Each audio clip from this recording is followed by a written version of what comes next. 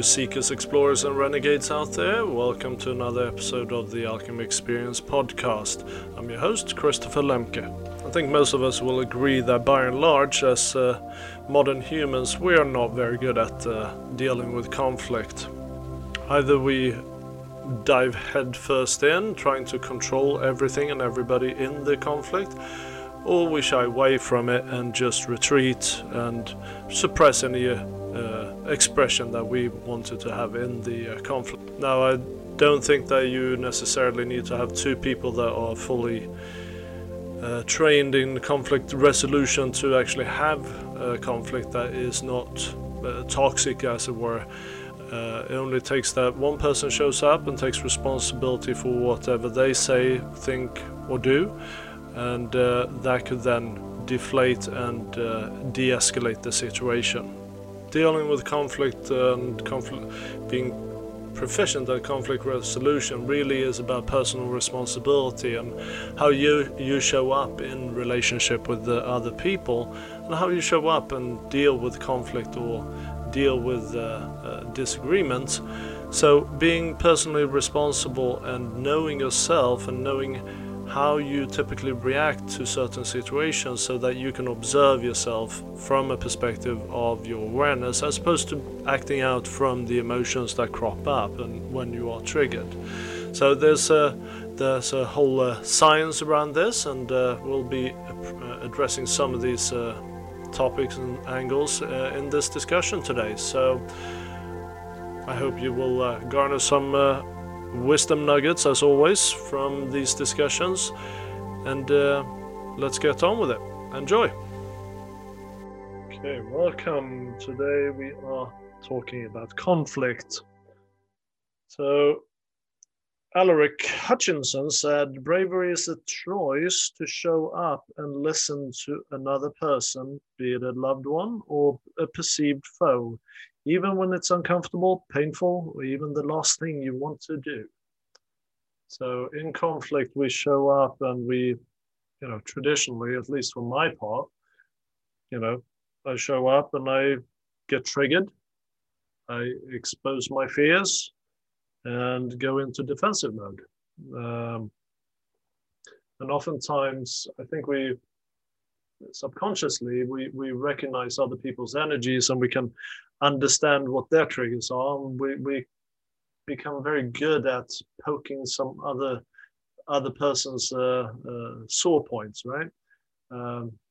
Especially when we know each other or know each other well, then we know what they are. But I think even when we don't know each other, or we just, if it's in a work situation, I think energetically we can recognize that. So these all become the foundation for how we deal with conflict in everyday life. When we're not aware of how, or rather when we're acting from our emotions, then we end up, getting triggered, and those triggers are usually founded in fear. So if it's fear of losing one's position, or losing one's job, or being made look a fool, whatever it may be. So we end up in this defensive mode where we only focus on defending ourselves. So we are thusly kind of dividing ourselves from everybody else that we are having a conflict with. And that, as many of you probably know, tends to escalate to the point where it erupts and people go their separate ways. That's not very constructive, I feel, and I don't think anybody feels that way either. But a lot of times when we sleepwalk through life, we feel powerless to make changes because we are not resourcing ourselves in a way that we can deal with those situations. And so we had a training session with Reika and Brenda a little while ago, where we looked at different personality or different types of persons in conflict. So if you look at a graph where you have assertiveness on one end and kind of going along with on one end, you have the shark very high up on the assertiveness and not very cooperative. And then you have what they describe as the crab on the very low left corner, where not assertive at all and not willing to compromise or work with anybody. In the very middle, you have the compromiser. At the very low right end, i.e. not very assertive, but able to go along with what everybody else says, is the octopus, which is the people pleaser. Does whatever they need to make sure everybody's satisfied, which typically is challenging when everybody has different ideas on what being satisfied is. And then at the top right-hand corner, you have the collaborator. And I don't know about you guys, but collaborator, that's the position I want to be in. How do we get there when everybody has different opinions?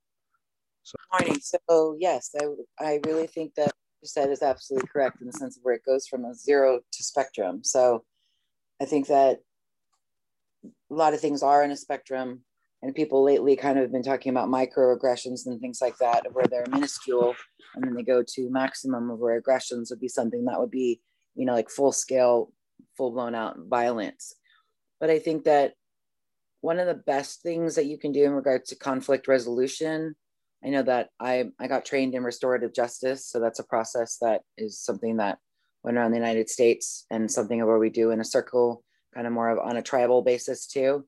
And focuses on, by speaking what is going on in the moment, you're able to handle the things that are maybe on a scale of 0 to 10. You can handle the things that are a 1 to 2, and you handle those in the moment. And then they don't get to a point of where they're a 6 or a 7 or a 9 or a 10, to the point where people blow up. And so I think there's kind of that cliche, or there used to be in the past, about people who got divorced, about, you know, God damn it, why don't you put the toothpaste on, the lid on properly? I like it squeezed from the middle. And you're like, yeah, but I like it rolled up from the back. And it's like you're arguing over this stupid shit, because ultimately you didn't handle the things that were number 1 and number 2 that were teeny tiny. You got to a point of where the toothpaste became a 9, and then you're like, I'm leaving you, and it's over.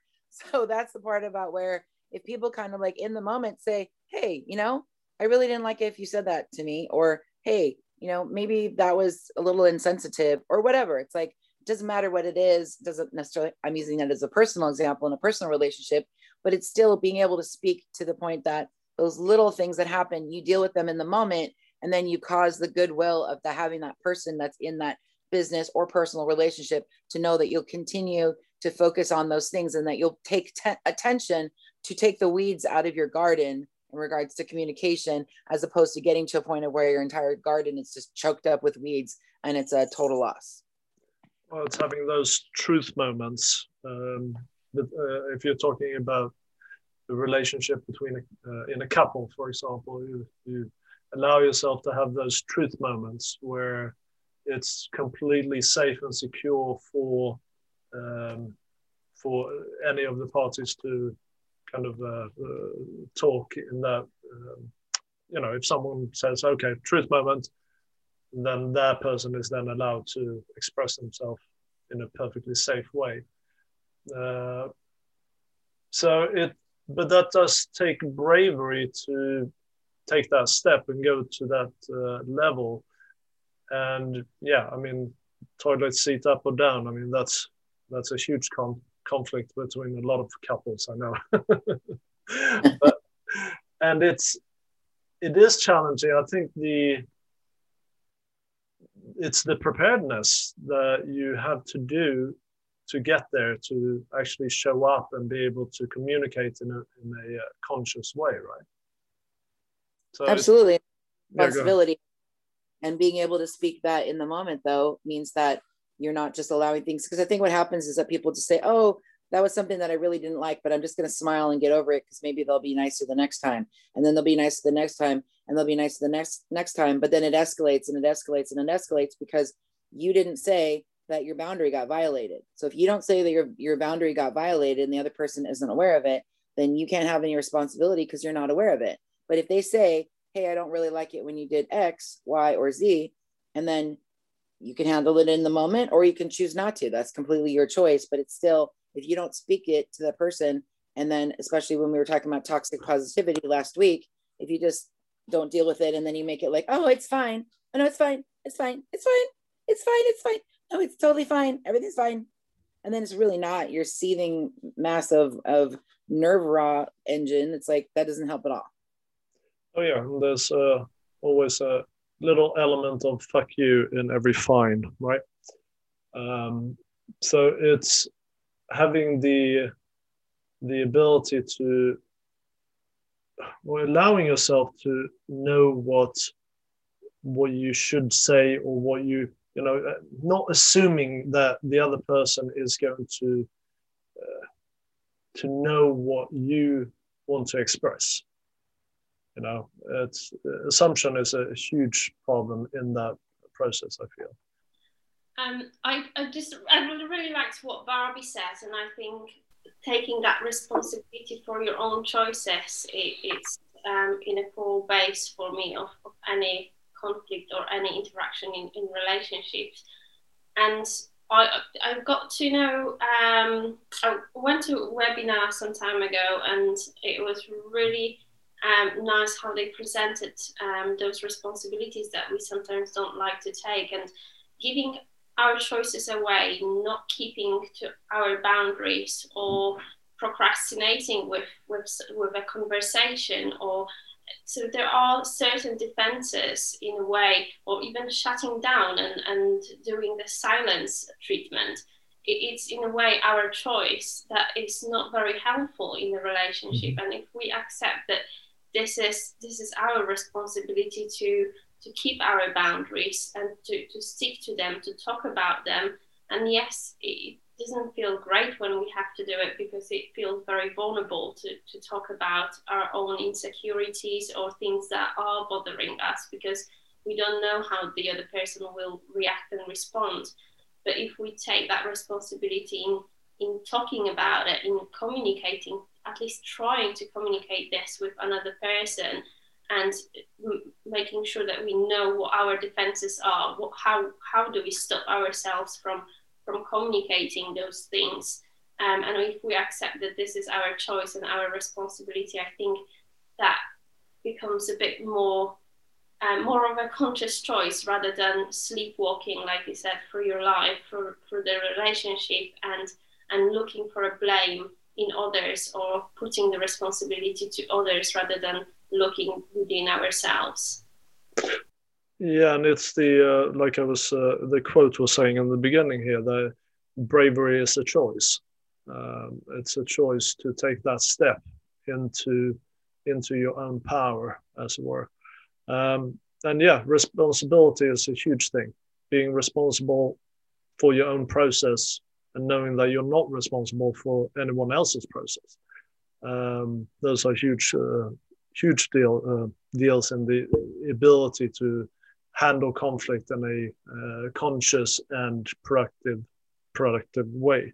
So I've identified four main things in terms of why we don't end up collaborating. And one is the perceived cost of collaborating. We have this sense that, if I collaborate, then I will lose what I think is important, which is not necessarily so, but it's the perceived cost, right? Damage to our reputation. If I give in, I'm going to be perceived as weak. And there's a lot of fears underlying to that. But if you look at politics, for example, if I collaborate with, cross-party lines, then I'm going to be seen as a traitor by my party, or the members of my party, because you can't appease everybody, right? So you end up, and then also with assumptions, as we were saying before, assuming that someone knows what you want without you expressing it is a huge problem, right? part of me feels that when you are dive deeper into like the science of compassion and the benefits of the compassion, and you start investigating the arguments of the critics when it comes to the compassion, a lot of people might think that when you are a very compassionate person or very accepting person, that is associated with weakness. Mm-hmm. So and it's true, and I feel that some people might feel that, yeah, if we are going to collaborate, if we are going to think about playing towards the same goal, we're gonna show and demonstrate our weakness. And I think that historically, people were thinking that the earth is like kind of the pieces of the pie. And if I want to get the biggest piece of that pie, I need to grab something, that pie from someone else. But actually, if we're looking at the last, like since enlightenment and last 200 or 300 years, that we can see that the pie is exponentially growing all the time. So actually, if we are collaborating and we are developing new technologies and we are sending people to Mars and Moon, and then the pie is growing. So there is more for everyone. So actually that collaboration, works for all of us. It's our common and shared interest. However, I don't know, it still feels that for a lot of people, it's that kind of the mental block that, yeah, for me, in order for me to get stronger or bigger, I need to grab something from someone else. So it might be one of the factors. Yeah, the perceived lack of abundance becomes part of the challenge in collaboration. Yeah, no, I can totally see that. It's the idea that, it's part of the perceived cost that I'm going to lose something if I collaborate, right? Well, I know that for myself, kind of like what Carl was just talking about, I know that myself, when I've done professional groups in the past, I don't like it when you do a collaboration group and then one person takes all the credit. So it's kind of like in a school project. It's like, 4 people get into a school project and it's just that one kid that cares about his grade, and the other 3 kids that just kind of slack off and don't really care about anything. And they just say, oh yeah, just write whatever. And then, hopefully we'll get a good grade because, you'll do all the work. So true collaboration is a very difficult thing. And I know that in work projects, I got smart a lot of times in the past because I'm one of those people who ends up being the one that does it because I care about it. So what I did is I actually got to a point of where if there was a business project that I was collaborating on with other coworkers, I made everyone have their own ink. So if you were pink and the other person was green and the other person was yellow and I was black, if there was 80% of the entire presentation was black, then it looked pretty obvious as to in the legend as to who had done the work. So that's kind of how I figured out without having to say anything, and the item was very clear. And then those things very much in the drafting, all of a sudden we're like, oh, I'm not really here anymore. So they couldn't just hide it behind that. But one thing I also wanted to mention too is that when I went to South Korea for a year, it was a really, really interesting paradigm shift, because being an American who's traveled all over the world, I realized that, Americans' values is kind of like this philosophy of the maverick. It's like the individual, the rebel, the James Dean, the John Wayne, that whole, like out there doing your thing, and you're a trailblazer. The pioneer. Yes. But then you go to Asia and it's a collective. It's a complete, whatever is a collective. And so everybody, when you were in Korea, said, we Koreans do this. We Koreans do that. We Koreans do this. Everything that they said in Korean and English was we Koreans. So it was a very interesting thing to see that when you're talking about the individuation versus the collective, there's a difference in that too. So if we're dealing with globalist projects, we have to be mindful of the fact that when you're working with people who are from the West, who believe in the individuation, and then there are people from the East who think about the collective, how do you have an opportunity to be able to come together in that sense? Because it's a completely different way of handling conflict. Because if you're always thinking about the good of the whole, as opposed to what's good for you, it's a totally, totally different perspective. So I just wanted to throw that into the mix, because it was something that really, really struck out at me as something really, really huge when I went to Korea, because I had never seen that kind of a societal norm where it was so focused on the we. And as a side note, it's quite interesting. You say that they said we Koreans, whereas in the Western world we say, like, in Sweden we do this way, or in America we do it this way. It's not like we Swedes or we Americans. Yeah. It's more based on the geography, whereas as it sounds like in Korea, it was more about the culture and the people. So that's interesting. Absolutely. That's very interesting. And I actually added another thing to the list of why we don't collaborate. It's the disparate motivation from between the collaborate or the people that are in conflict about something. So we don't delve into, we don't take the step to understand each other's motivation. So it's the lack of understanding of the motivation. For me, because I live in Poland and I'm not Polish, there was a huge gap with the cultural differences. And first of all, family differences. The biggest change made when I moved to my husband's parents, and I understood why multiple things that he is doing the way that he like behave, speak, react. It came to me like how connected is the root from the behaving that we are now. And like, I really believe that like multiple changes happen while we are a kid, but the good thing that like I decide to work it out, to learn more about my resilience, and definitely put the clear boundaries and the thing that I didn't have before. And absolutely multiple things, because I'm really not a problem person. In my family, everything was like on a funny way. My mom had a cancer, so my father was joking with all the serious things in life, so we will not feel the pain. That was his way of storytelling and joking.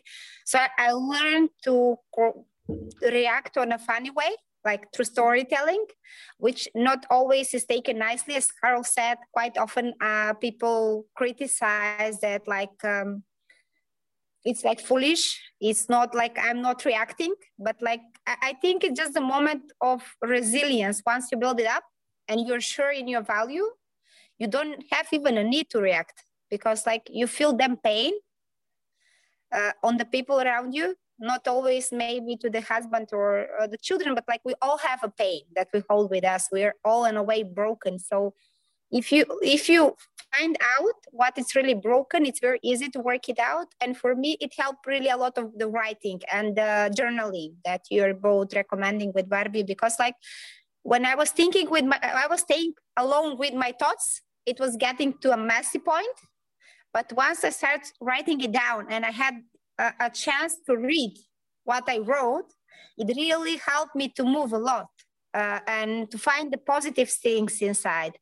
Because this gratitude list, the affirmations that you're doing on a daily basis, it really move you from the stuck phase to the project phase, because you move the problem to the project, and then the project is very moving. So yeah, and that helped me a lot. Yeah, and that's the work I think we have to do in preparation for life, is that moving into that conscious state of being, where we observe our own triggers from our awareness, or observing fear and our thoughts again from our awareness, and being able to choose the thoughts that we have. So when we are in a conflict, we're not engaging from the point of view of our emotion that rises up, because we can't control it. So when we are in a conflict situation, we're not engaging from the emotion, because then we are going to go into this idea of defensiveness, because we are becoming the emotion or the trigger. We become the fear. And then we immediately go into defending ourselves because we have a perceived threat to our persona, as it were. Yeah, just to reflect back on what you both said, I think it is often in conflict, when you are already involved in conflict and where there is disagreement and the emotions are happening, I think when you've truly got to know yourself and you know your own processes, it's not easy, but it's much more manageable to sit with those emotions and communicate that this happened and I do feel defensive, but you can talk about it. And once you express that you feel defensive, that you feel this way about the situation, then it almost like drops, or you are more able to let go of that and handle that conflict in more adult manner, rather than shouting from defenses, shouting out and acting out, but just acknowledging what is happening to you here and now and sitting with that conflict and sitting with those difficult emotions that are happening in the conflict, that it's inevitable that you will experience some reactions and some emotions in conflict. It's just the way how you talk about it and how you react and respond to it. Absolutely. Then again, whether it's we adults are better at conflict than children, that's a discussion for another day. But we still act like a children, even though we adults. Even if we still adults, we can still act like a children. Exactly. Absolutely, and at least the children have the excuse of being children. We don't. But I think you're absolutely right in that once we are able to perceive our own experience from that perspective, then we don't engage with it. It actually gives us pause and ourselves opportunity to review our own process. And once we review our own process, I think at least in the beginning, when you realize that you have a choice about your process, or you can actually observe your own process and you have a choice about your thought, you can actually become even more combative, because you get annoyed that other people aren't as quote unquote aware as yourself. But when you come to the acceptance that others are going to have their journey and all that good stuff, then you are able to, because you're able to look at your own process and you know where you've come from, then you can see others for what they really are as well, behind all the fear and the triggers and so forth. And we're always going to have those triggers unless we become, Buddha or Jesus, or which, would be nice, but not always there. So I think that's very true, that we need to, once we understand our own process, that allows us to understand others' process as well. I've done a lot of workshops over the years with Stephen Covey's 7 Habits for Highly Effective People. It's one of my favorite books. I've also led teen groups on that too.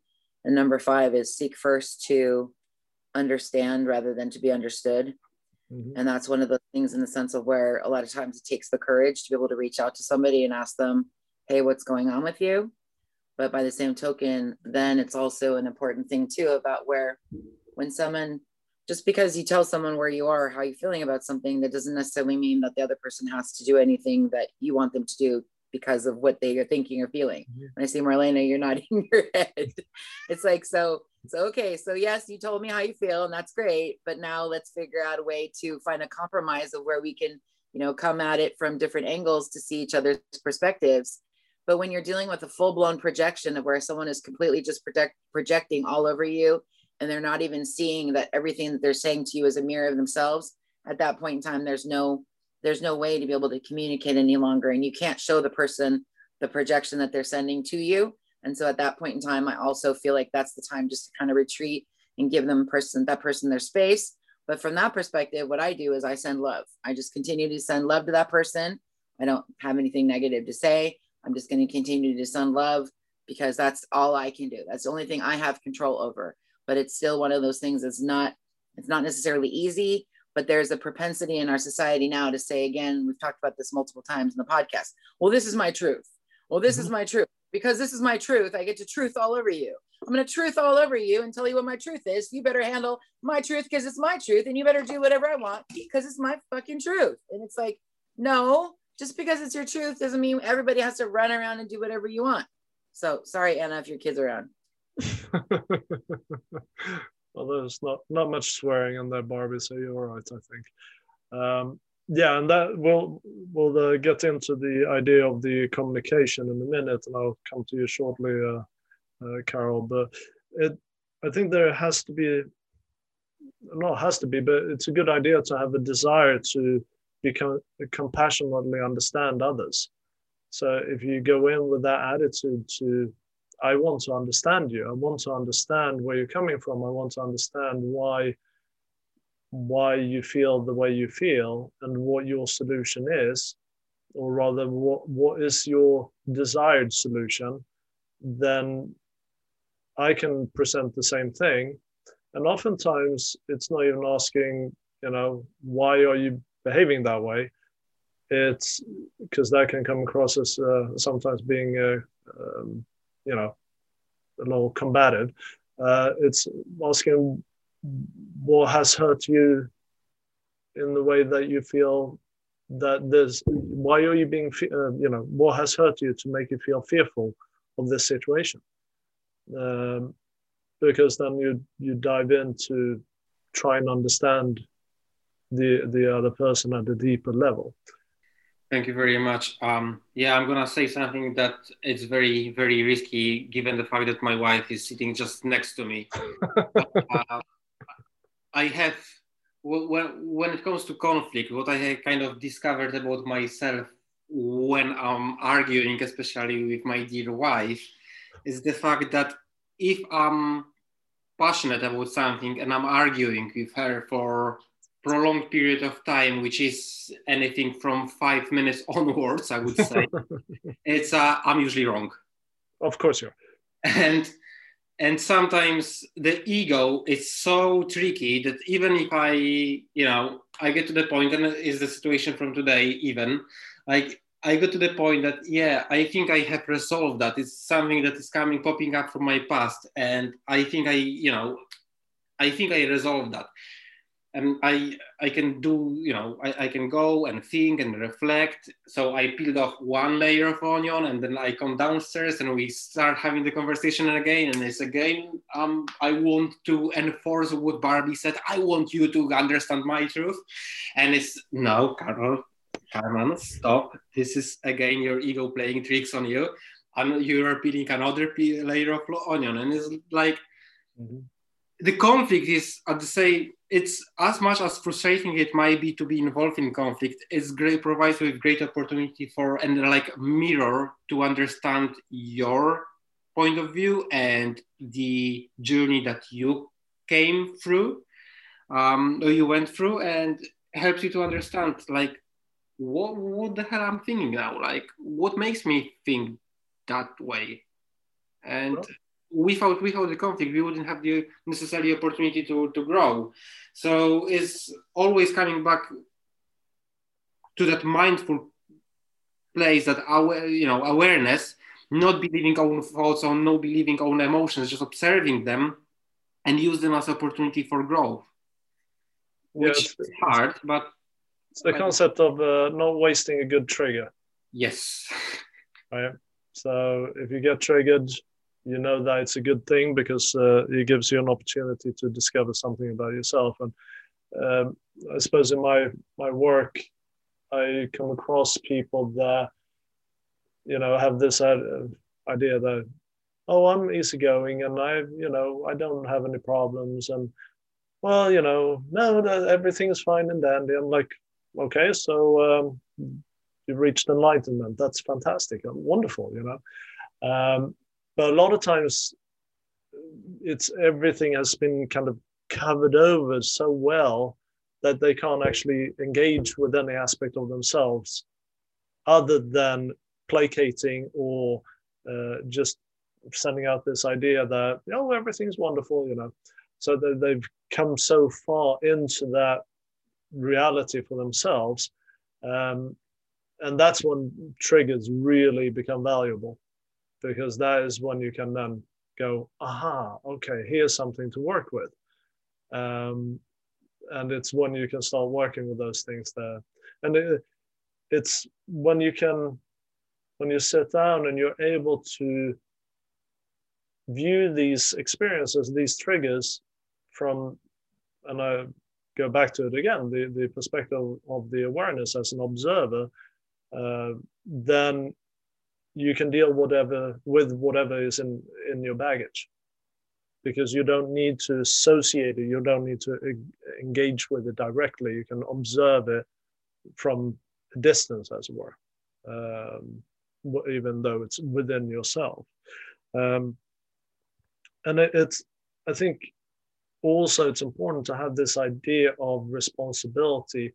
I'm responsible for my process. I'm responsible for my part in this conflict.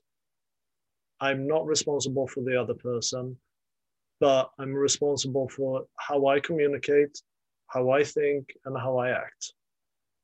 So, this idea that whatever words you put out there, once they're out, you can't take them back, right? So being fully aware of that process of communication and, and that goes back to what Barbie was saying about before, about dropping the truth bombs. It is a la mode right now to tell your truth, and as long as you do that, you're quite okay to do it. But it has to come from a place of authenticity, and look at your motivation of why am I saying something. So pass it through the true, kind, and useful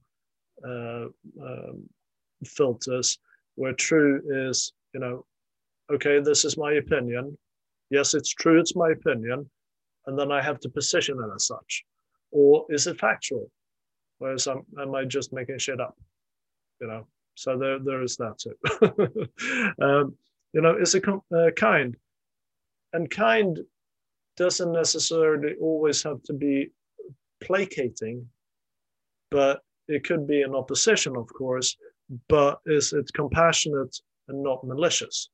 So what's the motivation in what you're saying? So, if someone is, take a simple example, someone has a piece of lettuce between the teeth. Do you tell them they have a piece of lettuce between the teeth and run the risk of them feeling embarrassed, or let them have it and not knowing about it? What's the kind thing to do?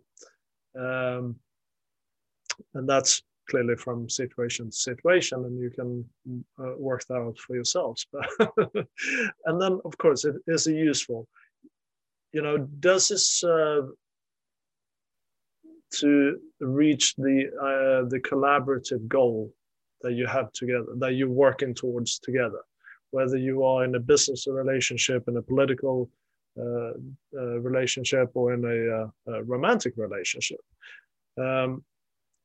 And then knowing that, again, going back to the responsibility, the control, I can only control my thoughts, my words, and my actions. Whatever the other person says or do or thinks, I can't control that.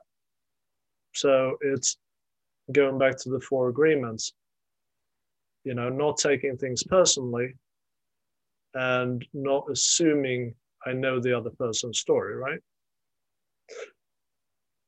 And then, the idea of compromise is, I think collaboration is much better than compromise, if possible, because compromise, you basically meet halfway and neither person gets what they want. And oftentimes you get a bit of a mishmash, half measure of it. Yeah, that whole corporate compromise of where everybody comes up with their kind of manifesto and they come up with their whole ideas. It's like this kind of milquetoast thing. And then everybody has this feeling like somehow they've got this program that everyone's all rah-rah about, but then everyone goes back to their offices and they do the same stuff that they've been doing for the last 10 to 20 years, which is totally counterproductive because there's no buy-in.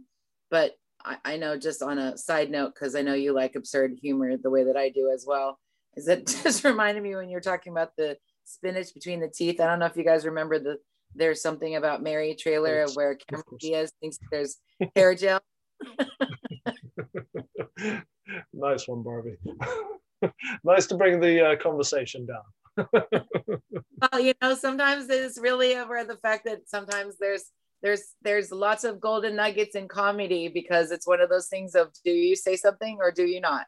Yeah. And it's the kind of where it is totally true, of where you don't necessarily want to embarrass somebody, but it's still, I had a lady that was in my work, and she was the sweetest lady. She would come around with the mail, and she had a double mastectomy, and she had pretty much, like, at that time, they only had foam replacement breasts as opposed to the ones that they have now. And so she used to have her foam replacement breasts would oftentimes end up almost on the tops of her shoulders. And so I was always the kind person that said, hi, dear, I just wanted to let you know your foam breasts are up over your shoulders and you might want to fix them. And every time she saw me, she's like, oh, thank you so much. But it was the kind of thing of, like, most people just let her walk around with these things over her shoulders, which when she was able to notice it, she appreciated the fact that, you know, I would point it out. But to a lot of people, they'll just leave it alone because they knew it came from a place of where it was a mastectomy. But it's still, those are the kind of things of where sometimes true love is also telling someone, hey, you know what, your foam breasts are up over your shoulders and maybe you might want to just pull them down. Yeah, absolutely. And that's where you have to judge from, or trust yourself that you are going to be able to speak compassionately with kindness that might be a little awkward or uncomfortable, right? But also, it's important to, when you have a conflict or a tenuous conversation, if you like, is to be aware that there are, you know, truth is a paradox. That your truth is going to be different from, if you bring 50 people into your situation, they're going to be 50 different truths. So whenever you have a challenge like that, bringing yourself up from a kind of a bird's eye perspective, or looking at quote unquote big picture, will allow you to come out to a point where you can actually agree on broad strokes, and then you can work out the details, right? But it's having this understanding of the different perspectives, because when you go into a conflict or a conversation like that, oftentimes either party A are not able to really express what is the desired outcome, but it might be something deeper. So as you go through the process, you can then discover, oh, is this your desired outcome? Or is this what's the priority for you? Well, that would work with this solution. And then suddenly you have the perfect solution. So looking at the situation, or looking at the conversation conflict from all those different sides, and then allowing yourself to fully understand what that person actually desires will be quite valuable. I think timing is also everything as well, because I think a lot of people deliberately nowadays, with the trolling on the internet and things like that, a lot of people really want to just like get everybody where they're just like, oh, I'm outraged, and oh, I'm so upset, and oh, I'm so mad, and everyone's just running around like scorched earth and their hair is on fire. And I think it's oftentimes better, because sometimes you get this whole message of where you just step back. Most people who are meditators, I think, oftentimes handle conflict really well, because they step back and say, okay, what is my part in this? How can I handle this from that perspective? And then what is my part and what do I need to do? And from that perspective, if you focus on the timing, then you realize that sometimes things don't have to be handled in the moment. And even if you're in the middle of anger, you know, they teach children to count backwards from 10. You know, when they're pissed off, they teach them to count backwards from 10, or to go take a walk, go get a breath of fresh air, do something else. And then from there, you don't say something that is cruel or that you can't take back. So I think sometimes it's also, you know, you engage completely. I don't ever think you should walk away from engaging in conflict, but you also have to allow the time to deflect of where the person has to have an opportunity, because processing is oftentimes as much as important as the conversation. And if you give someone time to process, it's like men are from Mars, women are from Venus. John Gray talks about the fact that men need a man cave. They need to go into their man cave and go sit and think about something. Whereas women They want to, I want to talk about it. I want to talk about it. No, what do you mean? No. Or the women will do the silent treatment where the guy's like, oh shit, I am in serious trouble because now she's not even talking to me. So there's all these little things that go back and forth in interpersonal communication. But if you're a woman and a man needs to go into his man cave, give him time to go into his man cave. And when he's done, he'll come out and say, okay, I'm ready to talk. But if you literally like, no, and he needs his man cave time, it's going to be a problem. So that's where the conflict is also timing, and then timing. I agree with that, but I think if you both have the preparedness, if you're a couple that have been together for a long time and you have the preparedness, then you don't necessarily approach the conflict at that energy level, so it becomes just a continuous kind of conversation in that respect. So anger is a lot, if we look at society as a whole, if we approach this topic of anger, anger has a place. Anger can be passionate. If we're talking about social injustices and so forth. But it's how we manifest or how we express that anger that will then show, allow us to move forward or take steps back. And I think that's key in any relationships as well. If you move into any conversation with that like elevated level of passion or anger, then that's you are going to be matched with in that energy level. So I think yes, if you go in with the yeah then it's the other person is going to feel overwhelmed and attacked, as it were. So I think that is part of the responsibility of any party, really, is to know for them their own process and say, okay, well, perhaps I need to move into this conversation calmly. I can still express myself, and like I always tell my children, when they come and say, oh, Vivi made me so angry, or Linnea made me so angry, it's like, no, nobody makes you angry. You're the one who decides. The emotion exists within you, and then you decide to keep it going because your thought process. The emotion in itself, you can't do anything about. You have to allow that to come up, and you need to express that. But you don't need to yell and scream and kick and hit and express it in a deconstructive manner or destructive manner. Anger can be communicated in a very constructive manner and describing exactly how you feel. But I think a lot of times we lose that ability to express the feeling because we don't know the spectrum of our feelings. I think I was talking about that last time as well, that on average, there's like people have like 3 emotions they can name. It's happy, sad, and pissed off. So being able to name disappointment and trepidation or whatever it is, all these different emotions that we can have, comes down to emotional intelligence. And that's a practice. That's because a lot of us haven't had that space when we were younger to express and identify all these different emotions.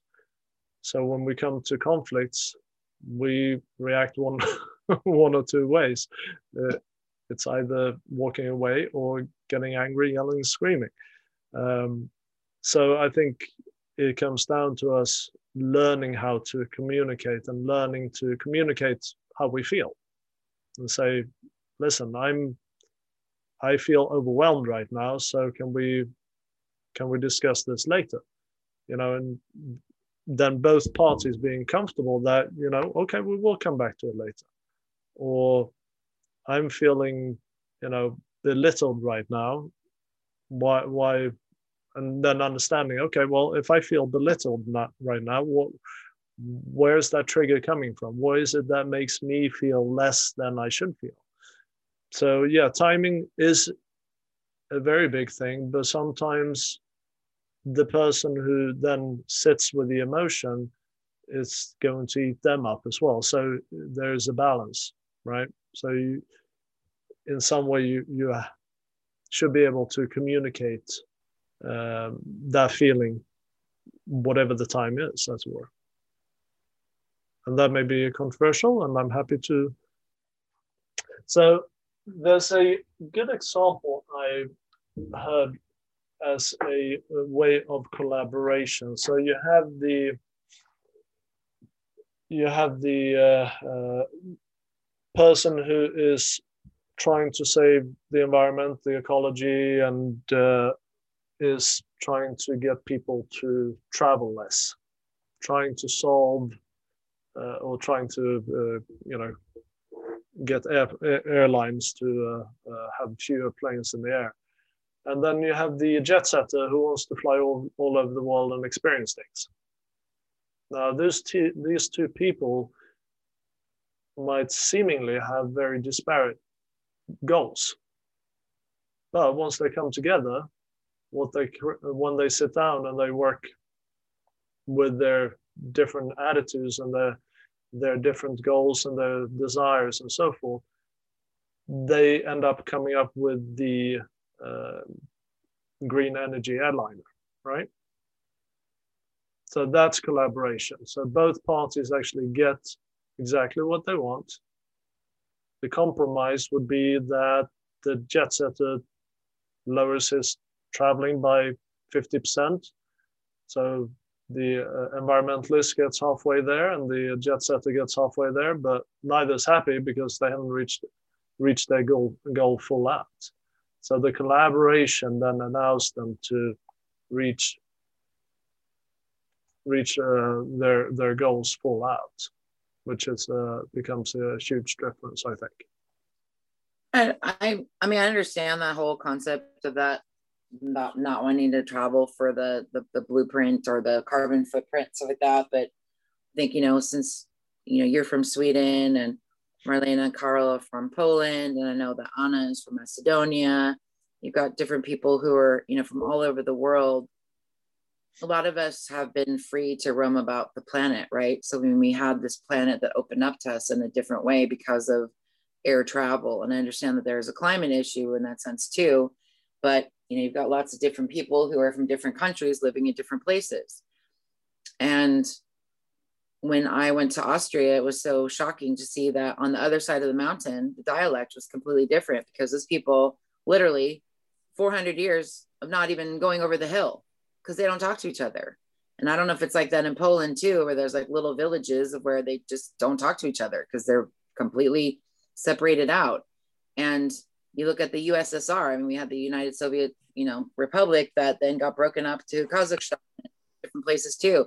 I went and traveled to what used to be called Yugoslavia in 1987. Well, now that's Slovenia.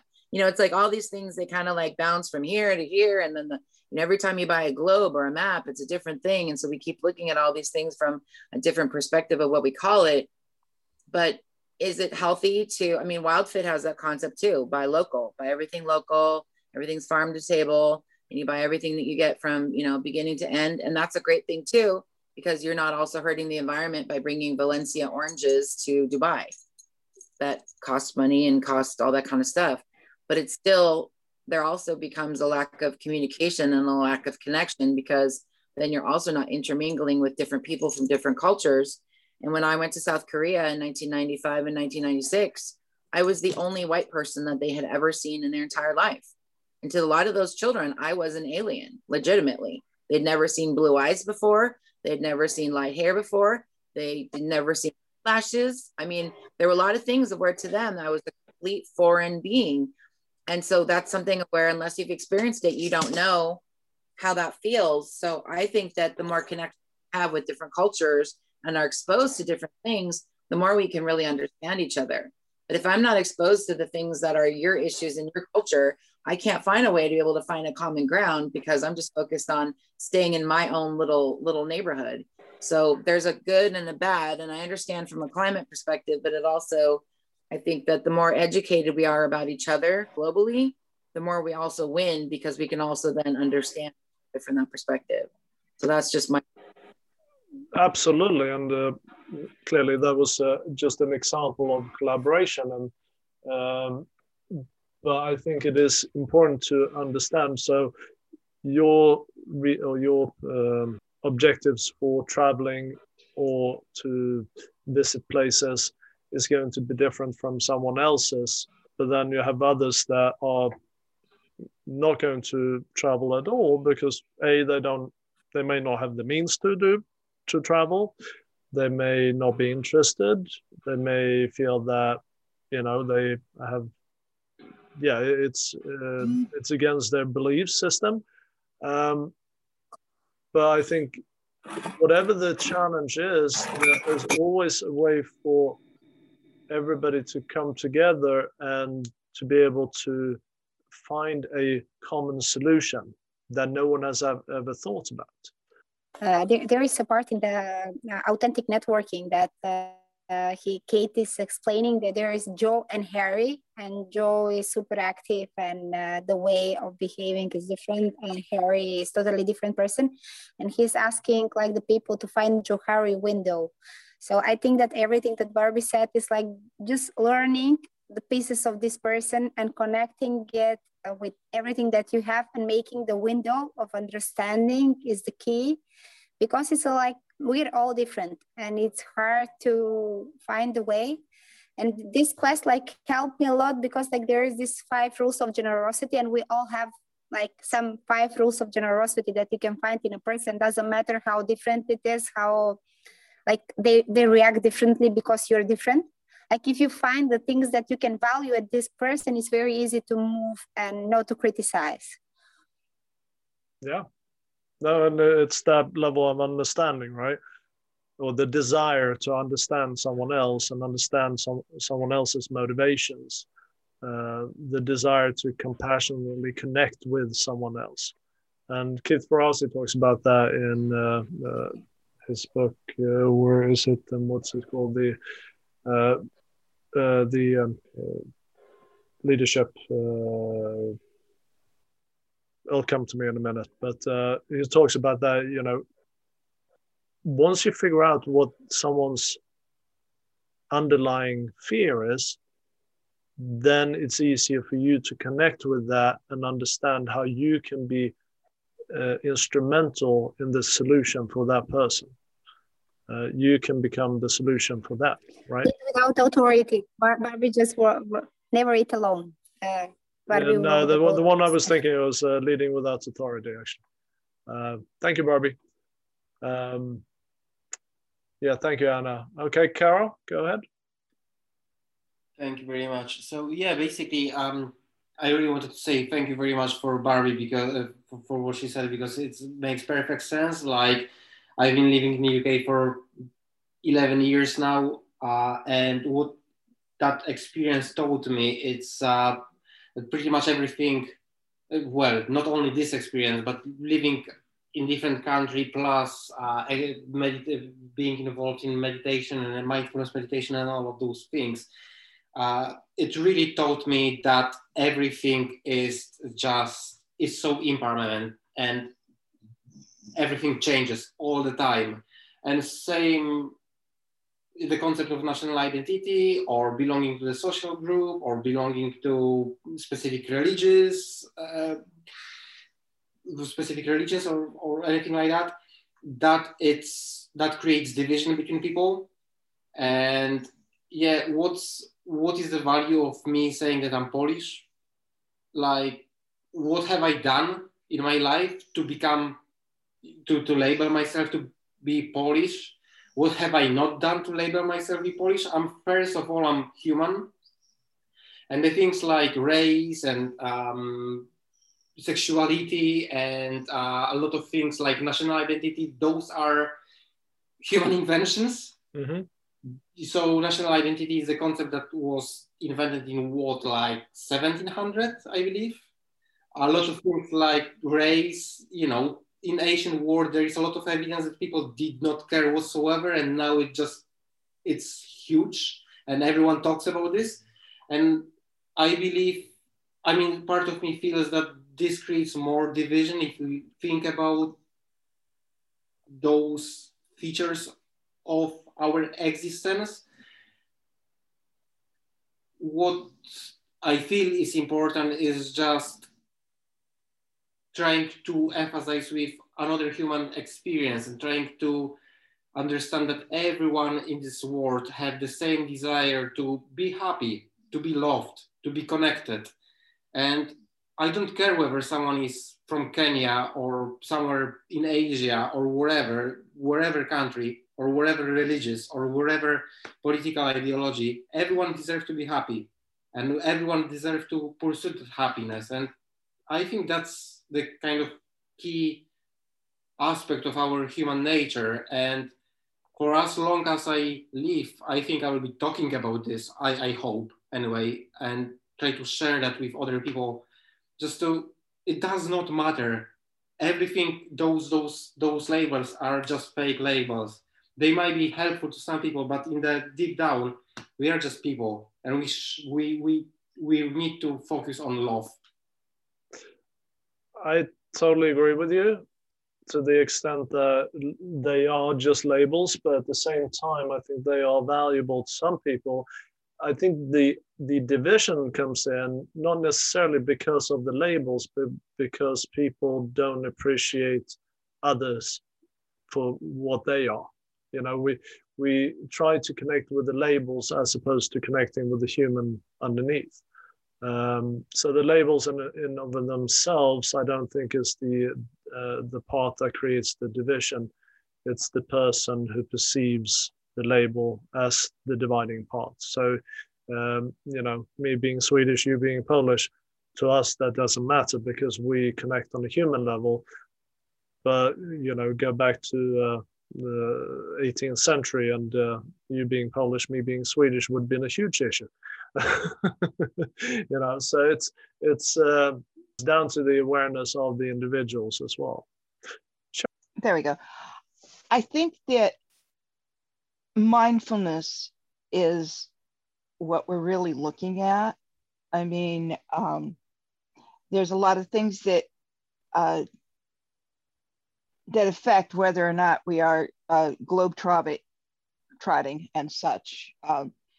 And it's one thing to, you know, like it's really important to be mindful of what you're doing. If you're just running all over the place for the hell of it because you've got the money and you can do it, and you're not at all mindful or appreciative of the damage that you're doing to the universe, you know, to the environment, that's a whole different thing. I think that as long as whatever it is you do is mindful, you know, it makes a big difference. I think it really does. And as I speak this, I'm thinking perhaps even the universe understands the difference of our intention and might even mitigate part of the damage that it does. Does that make sense? It makes sense, absolutely. I think it comes down to the motivation. Like I was talking about before, if you have benevolent motivation, i.e. like people talking on the share about the you know, the benefits of travel, if you seek to make things better, then yeah, you are affecting something positive on the other end, right? So there you have a bit more balance. And Olga is asking me if she can briefly share how easy we connect. Absolutely. Hi, everyone. I wish I could use my video, but I don't look as beautiful as you guys do right now. I'm in San Diego, California, and it's about 7:15, and I refuse to get out of bed yet. I'm not That's done all right. with my first cup of coffee. You're not the only one. We have others on here that's from Southern California, so Thank welcome. you. I appreciate that. Well, I found through all my travels that many people are used to going to the same places that their parents took them, and then they don't go out of that. They just go back to the same. And if they go somewhere else, it's because somebody they trust took them there. Other than that, they just stay with the same things all the time. And I found that many times they don't even know their own community. They don't even shop at their local places, and they don't even know their local farmers. And after years of experiencing these, I also found that many of my friends travel the world, and they never really truly connected to any of the places that they traveled to. And they were going to the typical foods that they remember from home. So they missed on opportunities to try the flavors of the country they traveled to, or they missed on the opportunity to smell, the different types of liquor, or the different types of just the smells of the different types of fruit. Mm-hmm. And then as meditation and mindfulness that we were just discussing, it came to me that of how I could connect the dots. And I created a company called experienct, and the O stands for many things: your own, organic, original, and even orgasmic for the mind, in teaching people how to connect through their taste buds. And with that, we start with what's going on in your community and who lives around you, because we live in such a beautiful environment. Here in San Diego, where I live, we have immigrants and people that have come here from so many different places that our food has been getting better and better and better.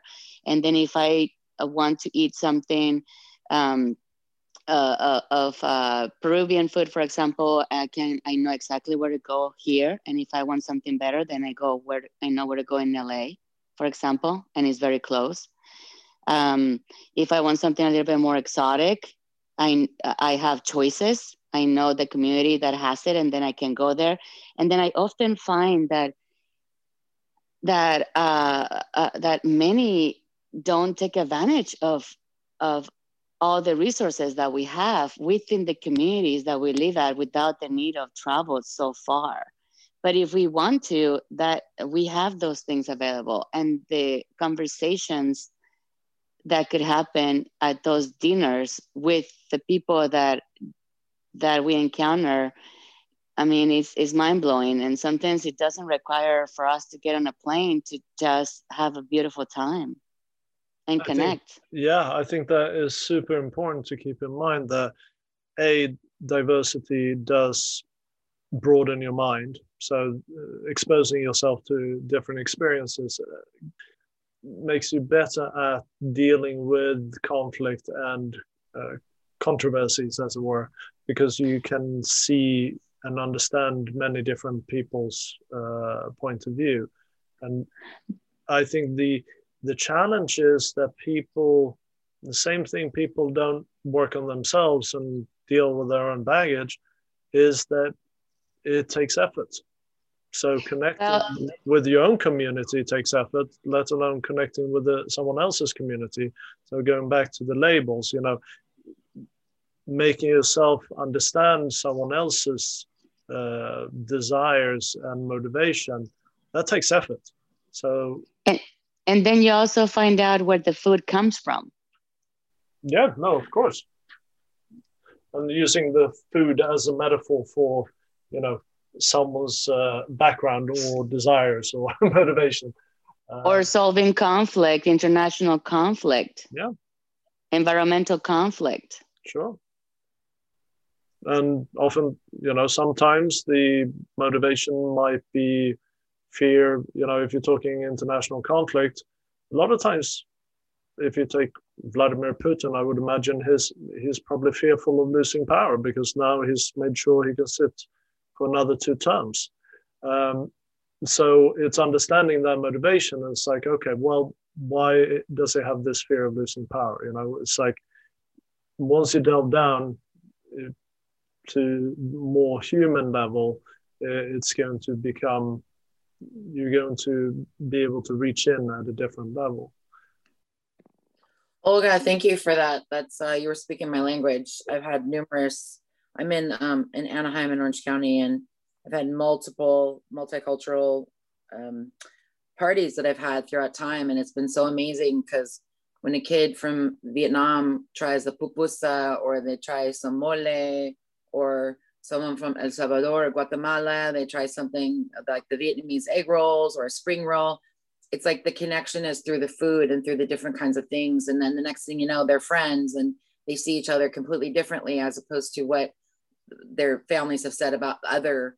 And it's such a gorgeous metaphor. And that's actually one of the reasons why it's very difficult. The idea about going out of California is because there's almost no other place of where you can literally go get authentic pho in Little Saigon, or go get authentic Japanese food in Little Tokyo. You can get dim sum in Chinatown, and in the LA, as you said, I mean, there's like different kinds of flavors, and the flavors from Yucatan are totally different than the flavors of Michoacan. I mean, the spices are different, and I love you.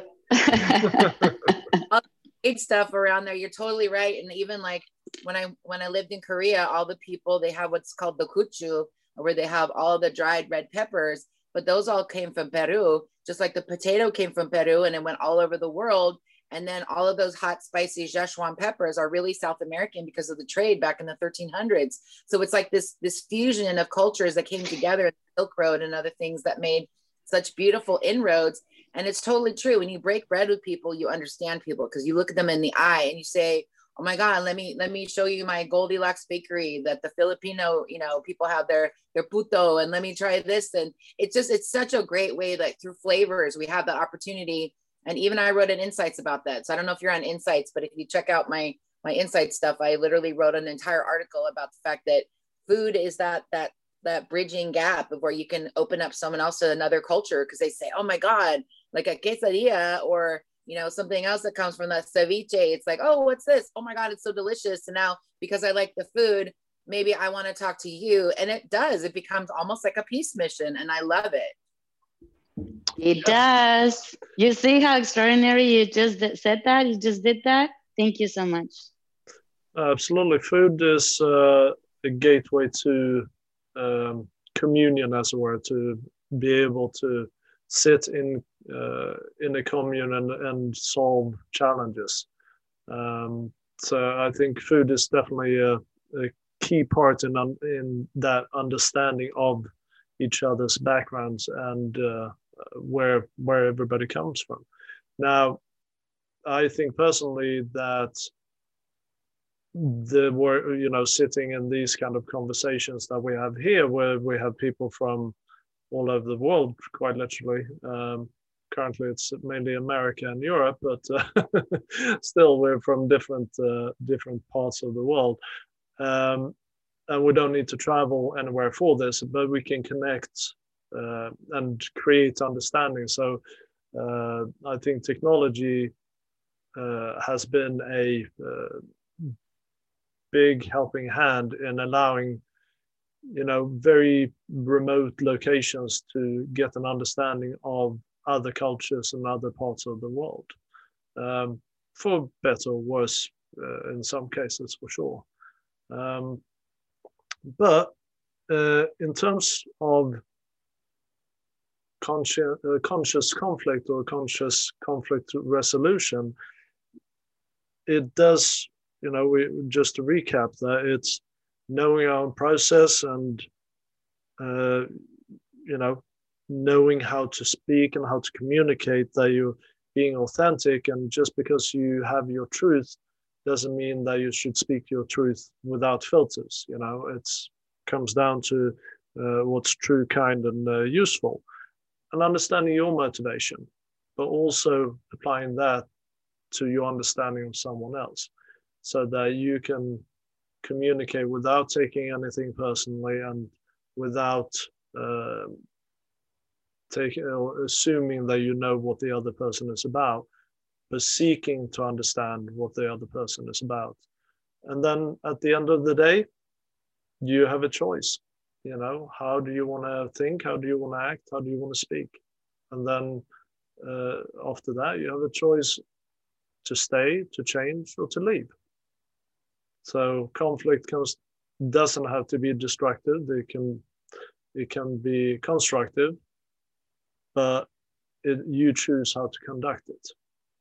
Microcosm also of what it can be to be able to have people understand each other and come across the aisle, to be able to understand and be a beautiful global community. Then let groups like this spread to the world, basically, so that they can, allow this to be replicated on a more permanent basis, so where more and more people seek to understand each other, to be able to create beautiful communities. So thank you for the space here, Christopher.